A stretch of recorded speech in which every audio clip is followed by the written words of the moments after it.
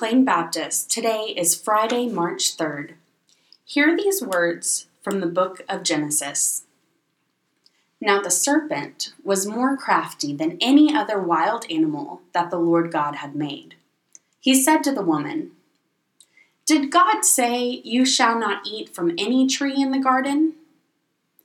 But the woman said to the serpent, "We may eat of the fruit of the trees in the garden." But God said, "You shall not eat of the fruit of the tree that is in the middle of the garden, nor shall you touch it, or you shall die." But the serpent said to the woman, "You will not die, for God knows that when you eat of it, your eyes will be opened, and you will be like God, knowing good and evil." So when the woman saw that the tree was good for food, and that it was a delight to the eyes, and that the tree was to be desired to make one wise, she took of its fruit and ate, and she also gave some to her husband who was with her, and he ate. Then the eyes of both were opened, and they knew that they were naked, and they sewed fig leaves together and made loincloths for themselves.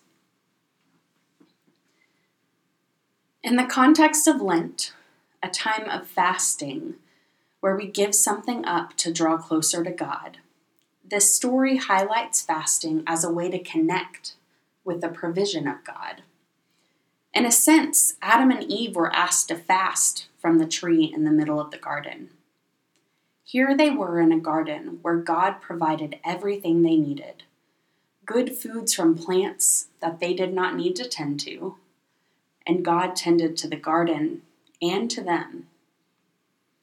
In eating of the tree, they did not die immediately, as the serpent said they would not, and they did become like God, having to take on the burden of providing for. If you remember the rest of the story, God goes on to send them out of the garden and tells Adam that he must tend to the fields himself. For not trusting in God's provision, they were kicked out and had to go provide for themselves, maybe even in a hostile climate. Lent is when we let go of some of the provision we have in order to remember how much we do have, what God has given to us, what God has provided. Fasting allows us to live out our belief that we do not live by bread alone. In the narrative, Adam and Eve did not live on the fruit and plants alone. They lived in a relationship with God as provider. They were dependent on God. Fasting creates space for our renewed dependence on God. Let us pray. God who provides, may we enter into this season of fasting to create space within our lives to renew our dependence on you. In giving up, may we see your provision.